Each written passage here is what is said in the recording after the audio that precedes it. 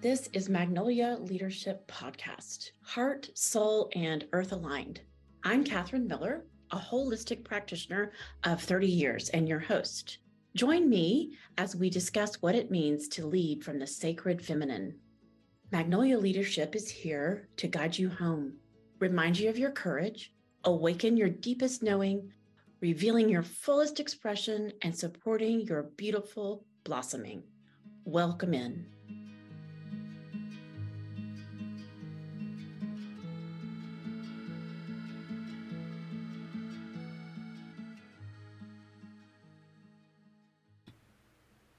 Hi, y'all. Welcome back to Magnolia Leadership's podcast. It's been a while since we published an episode. There's just been a lot going on in the world and a lot going on in my own life. And so to honor both of those things and also to honor the truth of feminine leadership, which is that sometimes it requires spaciousness and inward work before being externally oriented. We've taken a little pause, but we are back and with a really exciting and special treat for our listeners today. I am welcoming leadership coach, speaker, writer, imposter complex expert, and a sassy soul who I love to death, Tanya Geisler, to this show today for a very powerful and lively conversation about learning how to feel more whole, to embody more of who we really are in all aspects of our life, and really focused on how to have a huge, what she calls an iconic impact in our leadership. She is a certified leadership coach, a TEDx speaker, and she teaches leaders how to combat this imposter complex. Her clients include best-selling authors, heads of industries, speakers, leaders, movement makers, entrepreneurs, and legendary motivators. I have been a client of hers, and I can vouch for how amazing and life-changing her work is. So today, this conversation, we recorded it a few months back, but it is still relevant at this moment, and we approach these topics with love for each other, with compassion, and always with a sense of fun and humor. Some of the topics that we get into are the concept of matriarchal leadership, Tanya's definition and more explanation of the imposter complex, Tanya's beautiful framing of shadow as the golden shadow and something that we can really learn to bask in instead of beat ourselves up for, working with opening up more traditional definitions of identities. For example, like really opening up the concept of a CEO, the identity of a CEO, playing with the question of how good can you let it be, the importance of celebration in personal and collective growth, our special gifts and how they show up in our various lives, Tanya's own story, her origin story of discovering and claiming her own gifts and the arrival of her work, The Imposter Complex, just in time for her TEDx talk. We get into external mirroring and reflecting and internal ways of knowing. And we get into the idea of trusting life, having faith in life, or as Tanya says, life has your back, even in the hardest places. I hope you enjoy this powerful, loving, fun-spirited, heartwarming conversation with the one and only Tanya Geisler. So we're exploring this theme of what it means to lead from the feminine as a way of bringing in balance. And really, the focus is ultimately on union, but we're emphasizing the feminine archetype because she has allowed herself and she has been suppressed. And we're at a time where that arc is correcting itself. Mm-hmm. And so these conversations are really to get different people's perspectives on what it means to lead from the sacred feminine, not only in work, but in mothering, in our relationships, in our connection with the earth. So it's a broader reach. Everybody wants to talk about work, which I think is kind of revealing, right? When we talk about Yeah. When we talk about leading, we go to this place where it's about work and achievement, but it's a much broader view, because I think how we're showing up and leading as mothers is some of the most profound work that we can do. It's the most potent place where our feminine power gets to just really come in. And I mean, in the fullest expression, where we have the protective, fierce mama who knows when to say no, not only to our children, but to what's wrong in the world, all the way to like this deep nourishment that we offer to our kids and to the world. So those are some of the points that are important. And for people listening, it's just to get a feel that there's not one way that this shows up. There's so many different, we all are emanating a frequency that is important for this. We all have something beautiful to bring in. And so as people listen to this podcast, I want them to start to get a feel of different people's gifts and frequency, and how they might be able to do that too. Yes. And I could listen to you talk all day. Get that little Southern accent in there. No, yes, but no, like just the depth of your understanding, the depth of your care. Oh, just everything right with the world. And likewise, when I present this to you, is there something that gets sparked that you'd like to play with? Is there any part of this that feels juicy? Oh, it all feels really juicy. And what I really appreciated was the vision of the tapestry of these distinct threads, which for me, it's a beautiful image. And I like to name, all of my identities. So as a white, neurotypical, able-bodied, cishet woman of middle-class means in North America, everything I say will be coming from that lens, that perspective. So that won't be everybody else's experience. So I love that my thread sits next to somebody else's thread that has a different viewpoint because of their lived experience. So I love that. Yes. Love that I'm part of this much bigger woven tapestry. Yeah. The union part of it is really important. Mm-hmm. And why that, for me personally, and what I'm in service to is truth. That's really what I'm serving here. And I believe like separation is the thing that is creating everything that ails us. And so the union is to find ways where everybody's perspective is allowed. And I think like that's really missing. Oh yeah. In our world. And not all of them. How can we unify all of these voices of women and men who care about the sacred and its expression in the world? Well, when you talked about separation for a moment, it reminded me of there's separation, and how do we get there? Well, we get there because we have canonized rugged individualism for so long as part of white supremacy culture, patriarchal structures, which again, that's your work. That's what the unity is. So to divest from that rugged individualism, to divest from that perfectionism, even that, these threads are not gilded and perfect. None of this is perfect. That's the big idea here. Oof. Well, and the imperfection is perfect. Like the imperfection in it is the perfection. Just that medicine right there is so right. I love anything that opens something up, following that opening versus the constriction. Let's talk about what comes into your body and your feeling space when I say leading from the sacred feminine. Let's just start there. In this moment, I hear matriarchal leadership.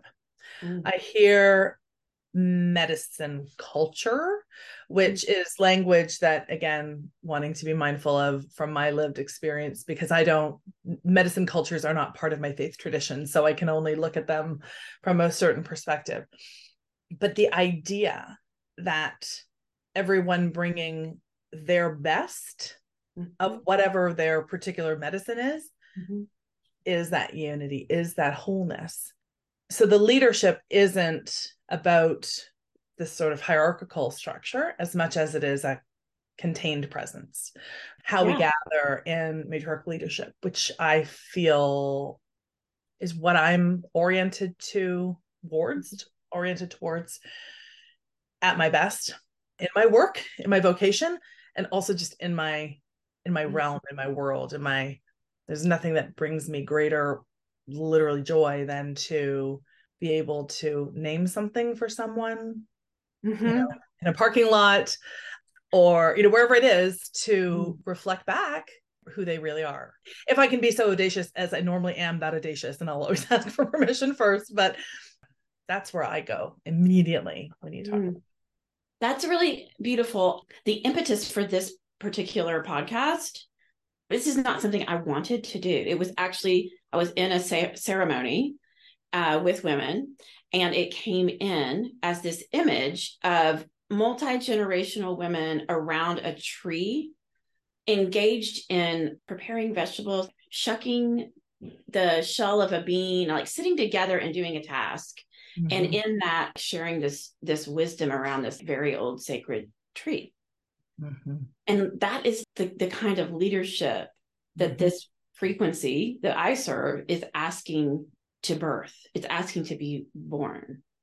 So you just tapped into it exactly with this matriarchal model. So where that takes me. And that was the magnolia tree. That's why it's magnolia. Oh, yeah. Love that. Yeah. And of course, you got to love magnolias, but yeah. God love magnolias. Steel or otherwise. Wow. Okay. That's very powerful. So where that took me immediately, and I think it's going to be a conversation of where that took me, which I love. Catherine, you know me.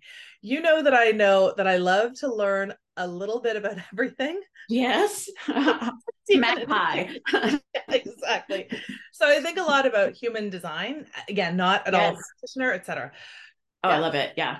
It's powerful. It is very powerful. And so as a generator, truly a generator, my job is absolutely our job is to make sure that we are doing the thing that energizes us such that we can be that energy for other people if they're quart low, etc. That's probably a messy way to you can probably expand on that. But I was thinking about this in the context of helping my sister move not so very long ago. I remember thinking, if you want me to bring my energy, don't have me move boxes. I will curate the playlist. I will make a charcuterie board or a grazing platter that makes you so happy because it's going to make me happy. And that's the energy that you want. Trust. Because if I move boxes and break some nails and I'm annoyed because the movers are standing around and they could be living these boxes, that is not the me that you want. Just where I immediately went, so if we're around and if the intention is to fill the pot with shucked peas, I'm absolutely in there. If the intention is to create this beautiful meal, this beautiful experience, then I'll probably be doing something else. Not that I can't shuck peas. Yes. But there's something about that as well. There's something about bringing your absolute best to the circumstance, the situation, because there are plenty of people who will like shucking peas more than I will. I'm not sure. Yes. Yeah. Well, I think, in this image, it was coming together and you're making something beautiful. Absolutely. Yes. But you're not in your separate worlds. You're not compartmentalized. You're together in this living, breathing experience that isn't definable. There's not, we're going to do it this way and we're going to get an answer and the next answer. It's even evolving as we speak, which is the feminine, to just be in the flow and in the juicy and in the connection. And ultimately we are looking for free expression, fully expressed beings. It's really about freedom. I think I might say something else in 5 minutes, but we want fully expressed people. That's what leadership is.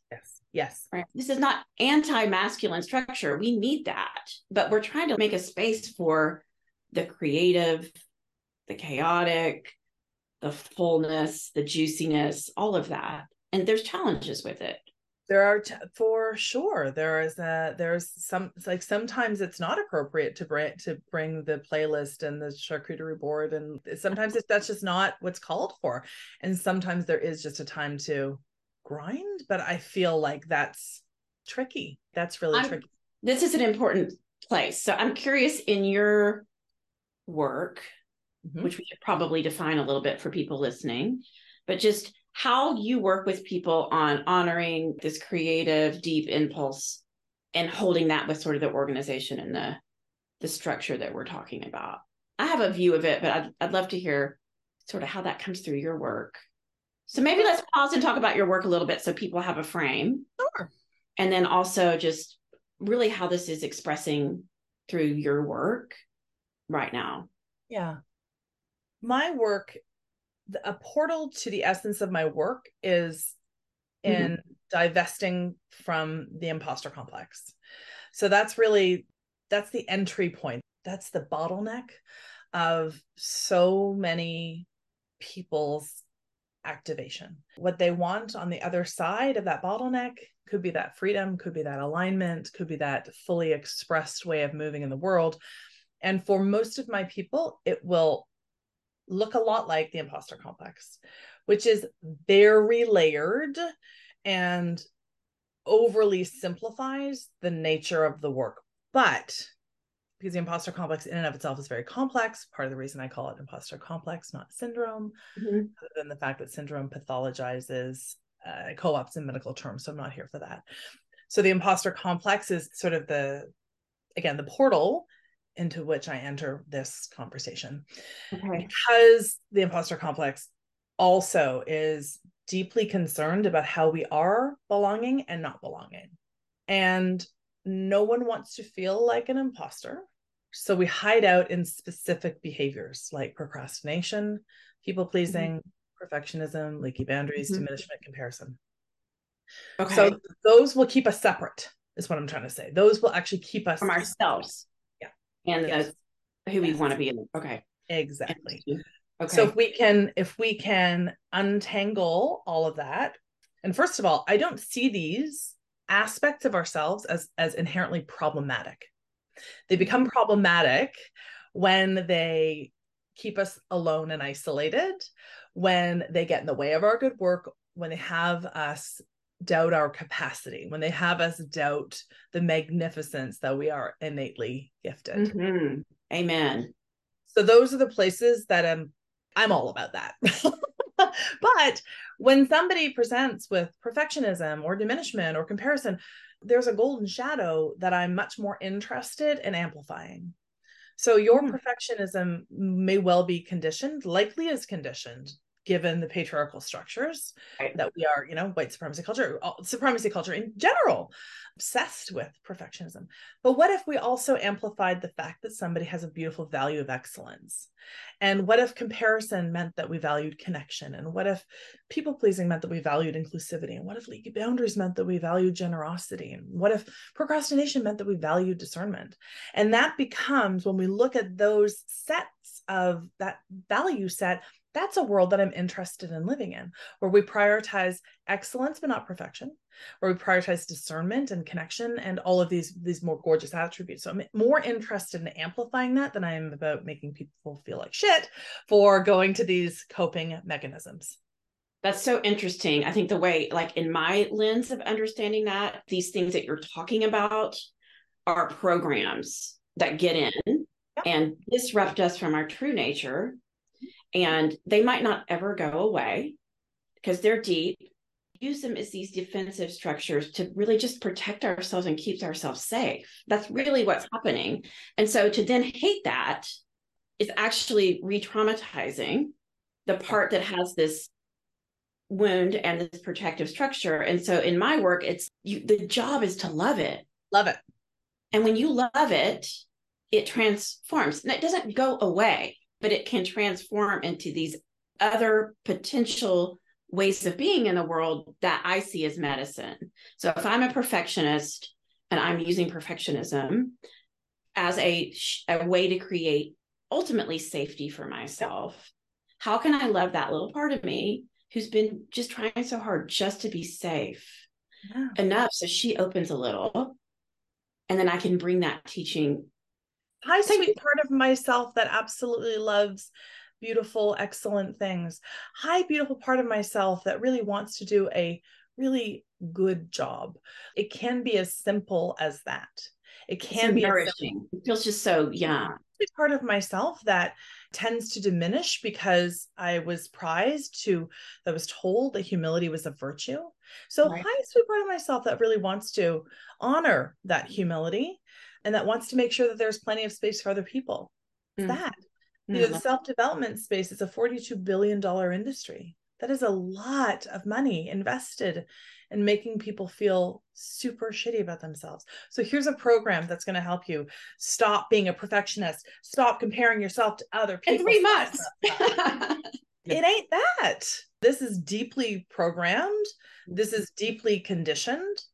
And it isn't, we're so quick to label and to compartmentalize and to silo, just as we do with each other, that we can't look at it. That would be your language. And I don't even know that I've named it as such. I just talk about these golden shadows, these aspects that can we bask in them? Can we amplify that? Can we look at what becomes possible if we say, goodness, I might be a people pleaser, but Lord have mercy, do I really want to be inclusive?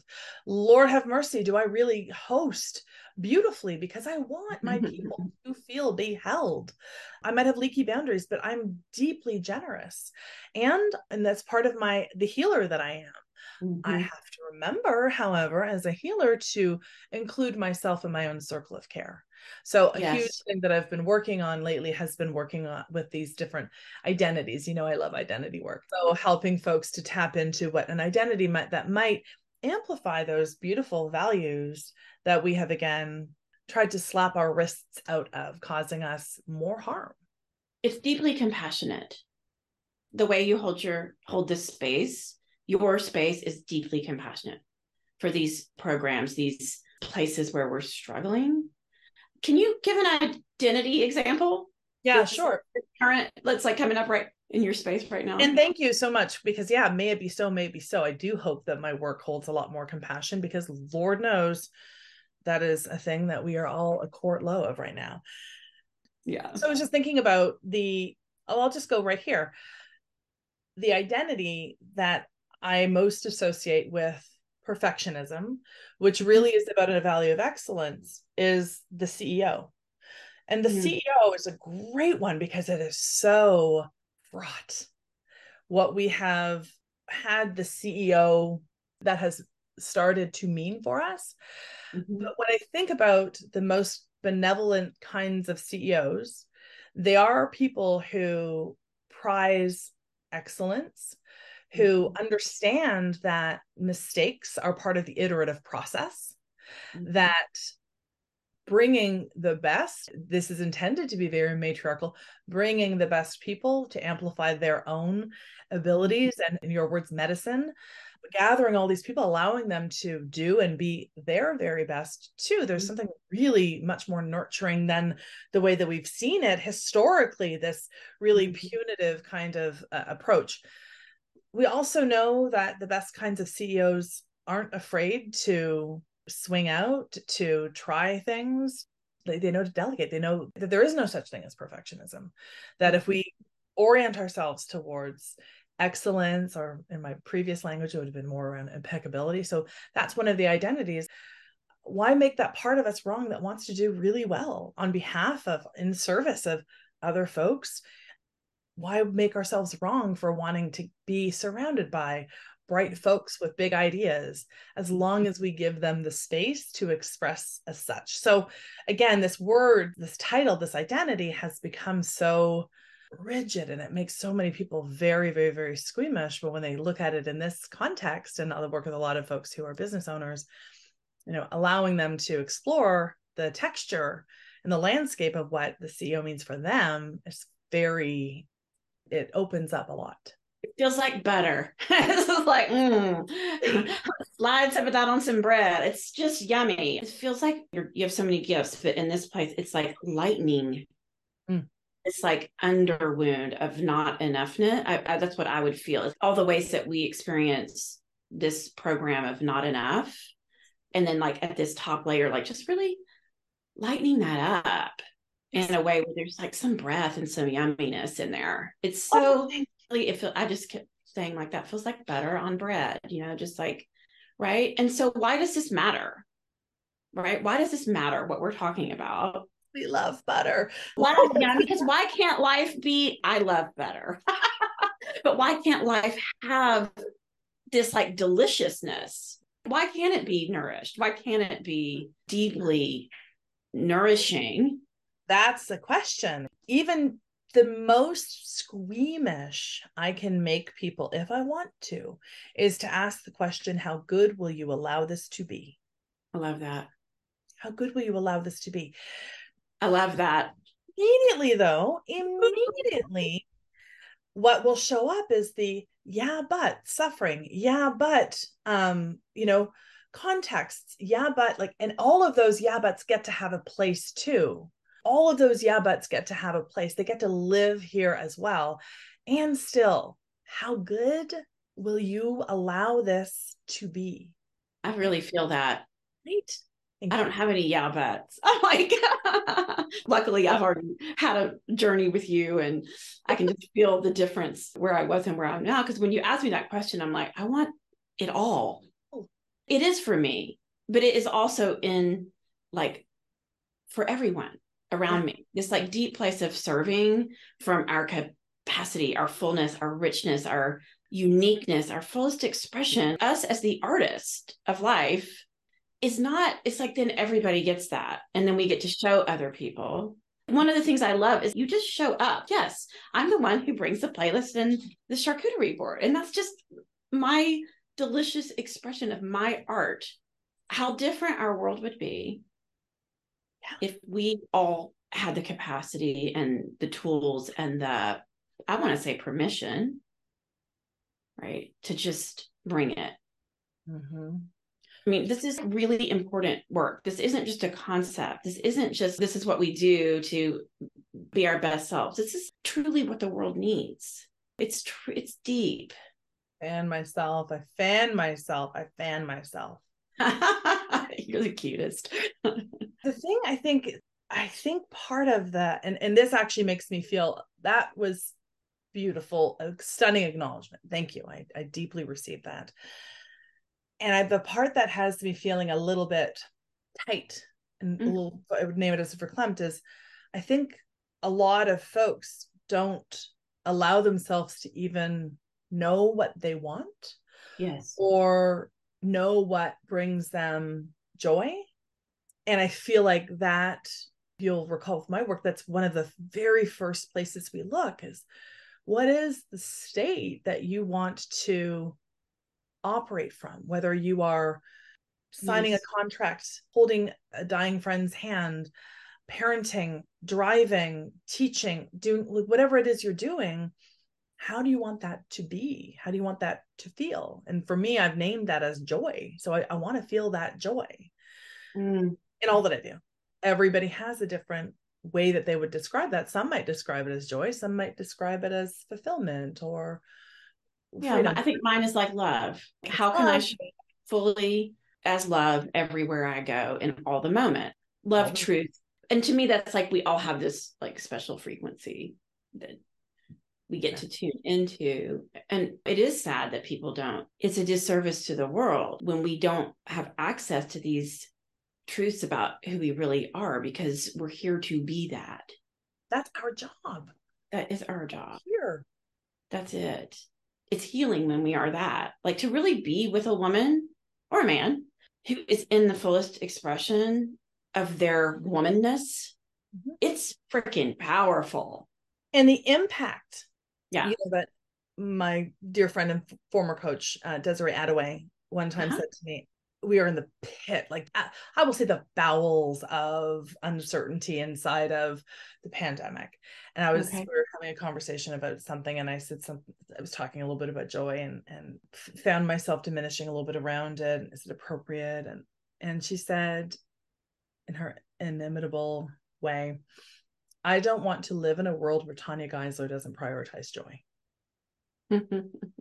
And I'm telling you, Catherine Miller, I don't want to live in a world where you don't prioritize love and truth. I just don't. Because the impact, that's what we're talking about. If I weren't doing my work because you're not doing your work, this incredible human who doesn't want to be in a world where I'm not. That's what we're talking about here is it's harder for me to do my work when you're not doing yours. Right. This breaks down the whole comparison. Yeah. Comparison, jealousy. It's more, this is one of my main takeaways, and this is going to be probably funny to you, but the thing that I loved most about being in your container was the celebrations with each woman, because it breaks down. We're not in this comparison thing. We get to celebrate each other's success, because when you're basking in your joy, then I get to bask in it's just so like, there's this place that's like an of course. And I'm also hearing this part of me that's thinking, like, if someone's listening to this, they might be thinking like we're in this special land, or so I want to just like be clear that this comes as a result of doing the deep dives. That's right. Of going through the layers, of being willing to do the descent and let the things fall away that are not. This is not an arrival place. For me, it's like a place to hold steady in and use as like a mark to keep regulating to keep coming back to, and doing the work that's necessary to truly hold this frequency. It's a full-time job. It's a full-time job. Sometimes you want to just tap out, because it can be a lot of I do. I'm like, all the stuff and it's required, and all the way that life just gives me here it is. I mean, I get some hard strokes, and to keep doing it is the work of transformation. Right. And it's not the path for everybody. It's okay if this isn't path for everybody, because this is not an easy path. It most certainly isn't. And that celebration, it's so interesting, because the celebration piece of my work and most people's work, it can be the hardest thing to do, because we are so conditioned. The ego wants to want more than it wants to get. So we are never allowing ourselves the time and the space to rest in the moment of a thing completed. It's on to the next, because the ego wants to want more than it wants to get. So it's constantly on to the next and on to the next. So when we look at our capacity and what we are capable of, it's hard to do, because we don't have those celebrations that are part of our grooved in our neural pathways to remember all that we have done and created and delivered and been and overcome, and all of the times we said no when we wanted to say yes, or yes when we wanted to say no, or stayed in the discomfort, or stayed in the joy and stepped forward into that. You said something that kind of sparked me, and so I'm curious. Space, allowing of spaciousness. This is an edge for me right now. The more that I'm aligned with what I'm calling the sacred feminine, who just this creative impulse that wants to move through, and holding that and letting it grow, and being in right relationship and sustainability with that creative life force requires, for me, this is my edge right now, so much slowing down, and so much spaciousness, and so much just holding, versus like what I'm really good at is like, oh, there's the thing, boom, boom, boom, boom, boom. That snuffs it out. That makes it go away. So there's like this working with spaciousness, and it's not easy, right? Because there's an uncomfortableness. Yeah. It's like you're on the verge of an orgasm 24/7. It's full. And what, it's like, whoa. Oh my God. First of all, I feel it viscerally. Like when I could feel it in my belly. I could feel it in my chest. I mean, I just feel it. Yeah. And that impulse is human. It's human. And it also sits inside of capitalism, we'll call it, perhaps, right? Because it's a commodification of inspiration. Woo! Commodification of inspiration. Totally. The way that I see it is we extract from it. Exactly. I gotta extract this resource. It's here. I gotta know. How do I use it? What do I get with it? It's in all circles. And we all do it. I'm doing it. I'm constantly catching myself doing it. Sure. It's like we see this little bud coming in. We feel this, and then we're like, let's have a flower farm. It's like, why don't we have the little bud for a minute and like create the space to have this be right-sized, sustainable. Yeah. It's a different way of being. So first of all, that is a great analogy. The bud with the flower farm, and then we have this, that. Then we have to hire the people. We have to do this, and we can't enjoy any of it. Like has to all be under lock and key, and I just ow. But I also, as you were describing this little bud, I saw this little bud as a hummingbird, which is just such potent energy.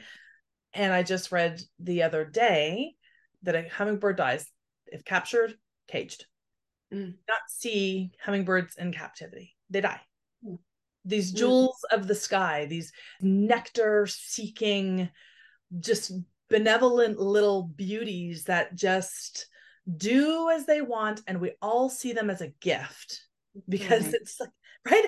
I do not know a single person who sees a hummingbird and goes, wah, wah, hummingbirds. Like you can have 50 of them day by day by day, and you're still like, oh, right?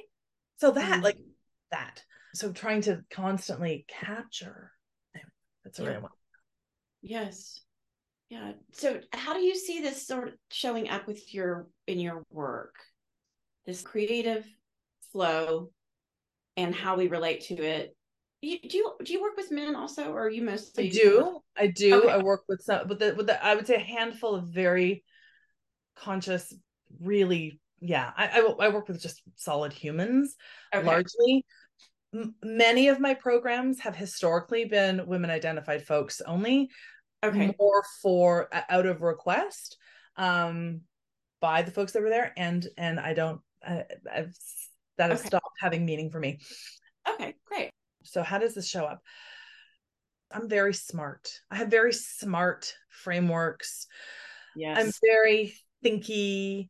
I am a little magpie-esque about like, oh, a little bit of this, a little bit of this, a little bit of this. But make no mistake, the work is deep. The work is grounding and powerful. All of that is true. And when everything is said and done, my medicine continues to be in being able to reflect back to somebody their brilliance, their radiance, their potency, and all of the rest of it. Really powerful. That is very clear. I can say that, absolutely. But when everything is said and done, it is pointing people back home. It's pointing people back home. So everything else gives structure around your gift. Yeah. So people want tools because they want to continue. And point is too, I've never wanted to have that be I want people to be able to see it for themselves. I can point it out. Somebody called me the healer of impossible dreams the other day. How amazing. That's a great job title for you. It's a good one. It's a really good one. And I'm not there all the time. Like I can't do that. So I will give you access to all of the tools that will have your impossible dreams constantly attended to. But when everything is said and done, it comes down to part of the reason you're dissatisfied and have this cloud, call it ambivalence, call it whatever you will call it, has everything to do with the ways that you are moving the boxes when you want to be arranging the pictures. Being able to tap into that is really, I would say, is my gift, which means that people know where they sit at any particular given table, which means when we celebrate in circle, we damn well mean it. Yes. We don't have this conditioned folks fighting folks for competition and vying for the only spot of sun. There's plenty of room for all in that space. So, and then again, the imposter complex. So being able to name that has been really helpful for people because it's such a pervasive experience. And again, how that get folks to the other side of the bottleneck that they're experiencing, that's where that person's medicine shows up. That was a very convoluted answer. Oh, that's good. I've got it. I want to pull a thread. Yeah. With you, if this is a little more personal, but I'm curious if you would talk about your experience of knowing this gift and your journey with your own gift, because I think it's really helpful for people to hear stories. You know, I work with a lot of women or some women in they're like around 30, right? And they've done this stuff. They've got the degrees. They've got the job, they followed it, and they're just, what the hell? This is not it. This is empty. I did all this stuff and it lacks meaning. And what I hear from them is they know they have something to bring, but they don't have examples of women who have done it. And so one of the things that I'm trying to curate on behalf of these younger women is there are plenty of us who've had to step outside in moments, like really honor the deeper self. So I would love to share, if you don't mind, like your personal story of like, you didn't just show up with this ability to see someone's highest potential without having to have had a journey with that yourself. So apparently you're wrong about that. Back in the good old day when Facebook was still just a thing, just starting out, I connected with somebody that I knew in like grade 2, and she found out that I was a leadership coach, and she was, that is the least surprising thing ever, Tanya. You were basically a leadership coach in grade 3. So okay, I guess that my origin story for this particular work and commodifying the inspiration has everything to do with, how we are so fantastic when somebody around us is in any kind of crisis. We just, all hands on deck. Let's get to the fixing. So I had a dear friend who was so brilliant and deeply unhappy in her work. And that to me was not acceptable. I created an experience, was nothing more than that. I just knew when we would have conversations and I'd reflect certain things back to her, she'd say, yeah, it's this, but it's not quite that. It's this, but it's not quite that. I thought, what would happen if we created the circle, and she's the magnolia tree, and we all sit around and we reflect back to her when we, from our human limited perspective of seeing her, because we can only see people from the lens of our own experience, we reflect back to her what is so magnificent and exquisite and powerful about her. So it was not a super strategic experience. Let me just say that it was in my living room and doing the Jim Collins, I don't know, good to great, that kind of diagram, right? Like, when this was. And out of that experience, her sister was there, myself, a couple of coworkers. So we all knew her in complementary aspects, but we were all committed to her greatness. Not super strategic, like I said. We drank a bunch of White Cosmos and ended up at karaoke at 3 a.m. But out of that, it was so great. And out of that experience, she found her way into coaching, because there was so much about what we had all come, very strategic, very all seeing, whatever. So that was the path that she started. About in and around that period. So I was also that 30-year-old in and around. So same as your folks. My mother had just passed. My daughter was born and then my mother passed, all within 8 months of each other. And that really is going to, and I had it was big. It was a big transition, big portal. And I had been very successful in my advertising career. I was kind of crushing it, as they say, except my soul was deeply deflated. Would we say that? That's the impression I get. So there was something, I was like, just very clear that there was something significantly more for me. So after having given this friend of mine that experience, I was like, oh, that's what I want. Because I noticed people from all these different aspects of my life. My dear friend Kath, who is the European correspondent at the New York Times, she always saw me as a writer. And my friend Tristana, who's a doctor, saw me as a part of people's circle of care, like, so something in medicine. And so people would see me in all these different, somebody saw me speak someplace, just doing a presentation, like, you're a speaker. So they all saw me in these very different complementary aspects. And in that process of thinking about gathering this for myself, people started coming out of the woodwork and saying, that thing that you did for Lisa, that's what I want. Somewhere along the lines, Lisa said, she became a coach, and she said, the thing that you were doing is actually called coaching. So that's where I needed to magpie it up and be like, all right, if I'm doing a thing, I better understand this thing. And then that was it. I was like, oh Lord, this is it. And all of those friends were right to a degree, but it was important for me to have these perspectives to be able to push up against. No, I would not be a doctor. No, I would not be a writer. But boy, oh boy, do I like being part of somebody's circle of care. Boy, oh boy, do I like writing. Boy, oh boy, do I like speaking, right? All of these pieces fit. So I would say that's where it came from. But also, so when I worked with people, it was always a bit of a, is it this or is it that? Is it this or is it that? And then over a period of time, I just stopped asking if it was this or that and just said, this is what I see. And that's where things really opened up.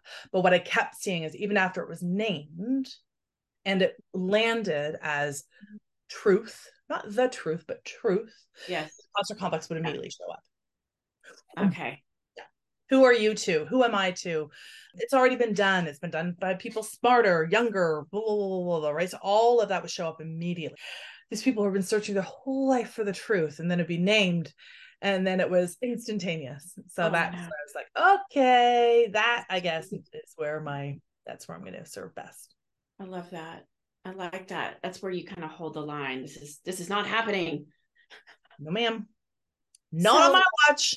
I love that. I have a curiosity here around the external reflection and the internally led, being externally oriented to what people are mirroring, and also this internal way of knowing what's right.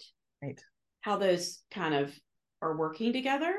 Because I'm imagining you can like spark it with your vision and your mirroring, and then someone would need to then really know that in a deep way as their truth from the inside. And then it's sort of a creative process around it, right? It's not just, this is what it is. No. Yeah, I really want to clarify. Nobody externally has that power, but it's like a mirror, right? Yeah. So I call it, again, it's a truth, but it's not ever the truth until it's your truth. I see. It's a little of that. What I mean, though, is as a people pleaser, it took me a long time to be audacious enough to say, can I reflect what I'm seeing? And now let's go after your truth here. Let's go. So that was your growing edge, was to actually own your genius enough to say, this is my, okay. For the women listening to this, I just want to really highlight how organic the process of you becoming you has been. Mm-hmm. There's not a formula for this. Nope. There are not goals. It's just, for me, the way that I understand the archetypal feminine, she creates from what is present. What is present and presented. The whole reason I landed the plane on this imposter complex work was because I had a TEDx women invitation. I don't know that I would have necessarily landed on this. I could definitely see it as a through line that was evident to me when I had 20 minutes to serve up a universal truth that I wanted people to understand. That encouraged me to focus up on what's the thing. The theme for my TEDx talk was that we were given was the space between what is real and what is imagined. Oh. Yeah. Oh, and that's how you found this bump. Okay, that's interesting. Well, what I found that's when I decided to land the plane on what that talk was going to be, was about this imposter complex. That's the through line of my own experience, of every last person that I've worked with. Doesn't matter if they've sat on Oprah's couch, doesn't matter if they've had a book on New York Times bestsellers. This is what's showing up. Let me understand this such that I can reflect it back in a way that is useful and meaningful and powerful for other folks. May it be so. I see. So it was in you meeting the experience, it was being called, life was calling you into this place. That's right. And you met it. And this was the body of work that emerged. So there wasn't like a grand plan that you knew of. You were just following this thread. Exactly. Yeah, it's so good. I can't imagine any other way. Again, I've done that. I had done the rise to the top of whatever that path was, only to discover that wasn't my path. And I think that one of the places that when we are in this space of, what's there, that we can feel deeply, is why I love what you're doing. We feel deeply frustrated because it's going to be an amalgam of, like a little bit of that and a little bit of that and a little bit of that, but we don't see it there because we haven't done it yet. Yes. And even that is perfect because you needed that experience of moving through the advertising world and what that was really about and how people got lost in following the prescribed path to be able to pull people through these places. that we get stuck. That's right. Yeah. And the other thing, the penultimate or whatever, however much longer we have, the thing that I will say is what I've actually come to realize, that in that initial board of your life experience that I was offering, the real honey was actually in other people getting to see themselves in their reflections. So it was this kind of like, I can almost see in you that which I deeply yearn for in myself and recognize in myself. Mm-hmm. And that's why it makes it even easier, because sometimes that's projection. That's projection. Right. You know, I want you to do this thing because I don't have the courage to do so. It's so loving to be able to turn around and go, but this is yours. I love that so much. Miranda. What advice would you have for someone listening that is, I want this? I'm at this point where I realize I'm at the end of this path and it's not what I want and I'm feeling stuck. I want to ask another question, actually, because I think this is something that you and I actually share. There's this moment where you're hanging and you have to let go. And it's this deep trust. And the word faith, I want to explore that for just a minute. Just having faith in your own capacity, your own path, your own life. You kind of have to let go of that trapeze, knowing that another one's going to come and get you. This is one of the places that I really work with people on. I was really blessed to have a mother who cultivated this and father, deep faith in life, that if you let go, there's going to be another trapeze, right? I've seen this in you. It lets me have a lot of courage, because it's like, it's not that it's easy, but it's like, life is going to get me. It's going to catch me somehow. And I see it in you. You do have this, the word faith is coming up, this faith in, there's just these moments. We don't know. You don't know. There's so much not knowing. I'm just like, so much not knowing. Oh. And I think it's also discernment ahoy. Like, I also have a lot of privilege. There is a safety net that sits, the trapeze swinger. There is that moment where you have to let one bar go to reach for the other one. Right. And not in survival. It's a different, if you're truly in survival. Yes. Yeah. 100%. And I know that's important to both of us, but that's been cultivated. I have to, in some of my work, I look for the data points that show me that life has my back. Yes. Okay. Cultivated that. This is part of the celebration. This is part of that practice.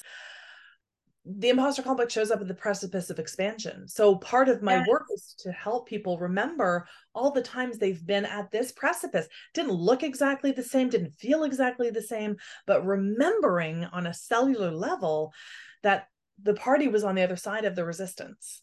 All of those times that was true. So being able to build that up as a platform upon which to stand more stably, that's been work. Mm-hmm. Yeah. Okay. We have a name for that in your program. It's like our file. I forget the name. Yeah, well, I call it the 50 stack, where that. You've got this table, and it's I'm not smart enough, I'm not this, I'm not that. And it's usually like about 4 beliefs that we have. And then when we actually really look at those beliefs, if we maybe apply Byron Katie's The Work to it, we realize it's actually pretty flimsy and it really can't support very much. So bolstering it with other truths about what we've actually seen and touched, and that's been really tangible, it becomes this inarguable case for just how unstoppable we actually are, because that's what our life has actually shown us. I love that. Thank you so much for your work in the world. Truly impactful and so meaningful, so artfully done, so full of joy and grace and beauty and sassiness. I love it. I'm just, I'm so glad that you have listened and that you're honoring your thread here, and it'll be inspiring for people to hear this. Magnificent. And what an absolute joy to be here with you today. Knew it was going to be, and being one of the threads in this exquisite tapestry that you are weaving so skillfully. I'll tell you that it's probably the first time I've ever heard my work, or the way I've served my work up, with the word sassiness, and I am here for it. Got that. I've got it too. It's like, you're supposed to be turned on. You're supposed to be turned on by life. right? It's supposed to feel good. It's just couldn't agree more. We can claim that for all women. Let's like do it. Let's do it. Thank you. Ancient voices spill the secrets. That's it for this episode of Magnolia Leadership Podcast. Having you here is such a blessing. As a Magnolia woman, we are leading from our deep, aligned power to bring our full bloom to ourselves and our gifts to the world. If you're inspired by this podcast, I invite you to share it with someone or leave a review. Sign up for our newsletter or one of Magnolia Leadership's upcoming in-person or online offerings at magnolialeadershipco.com.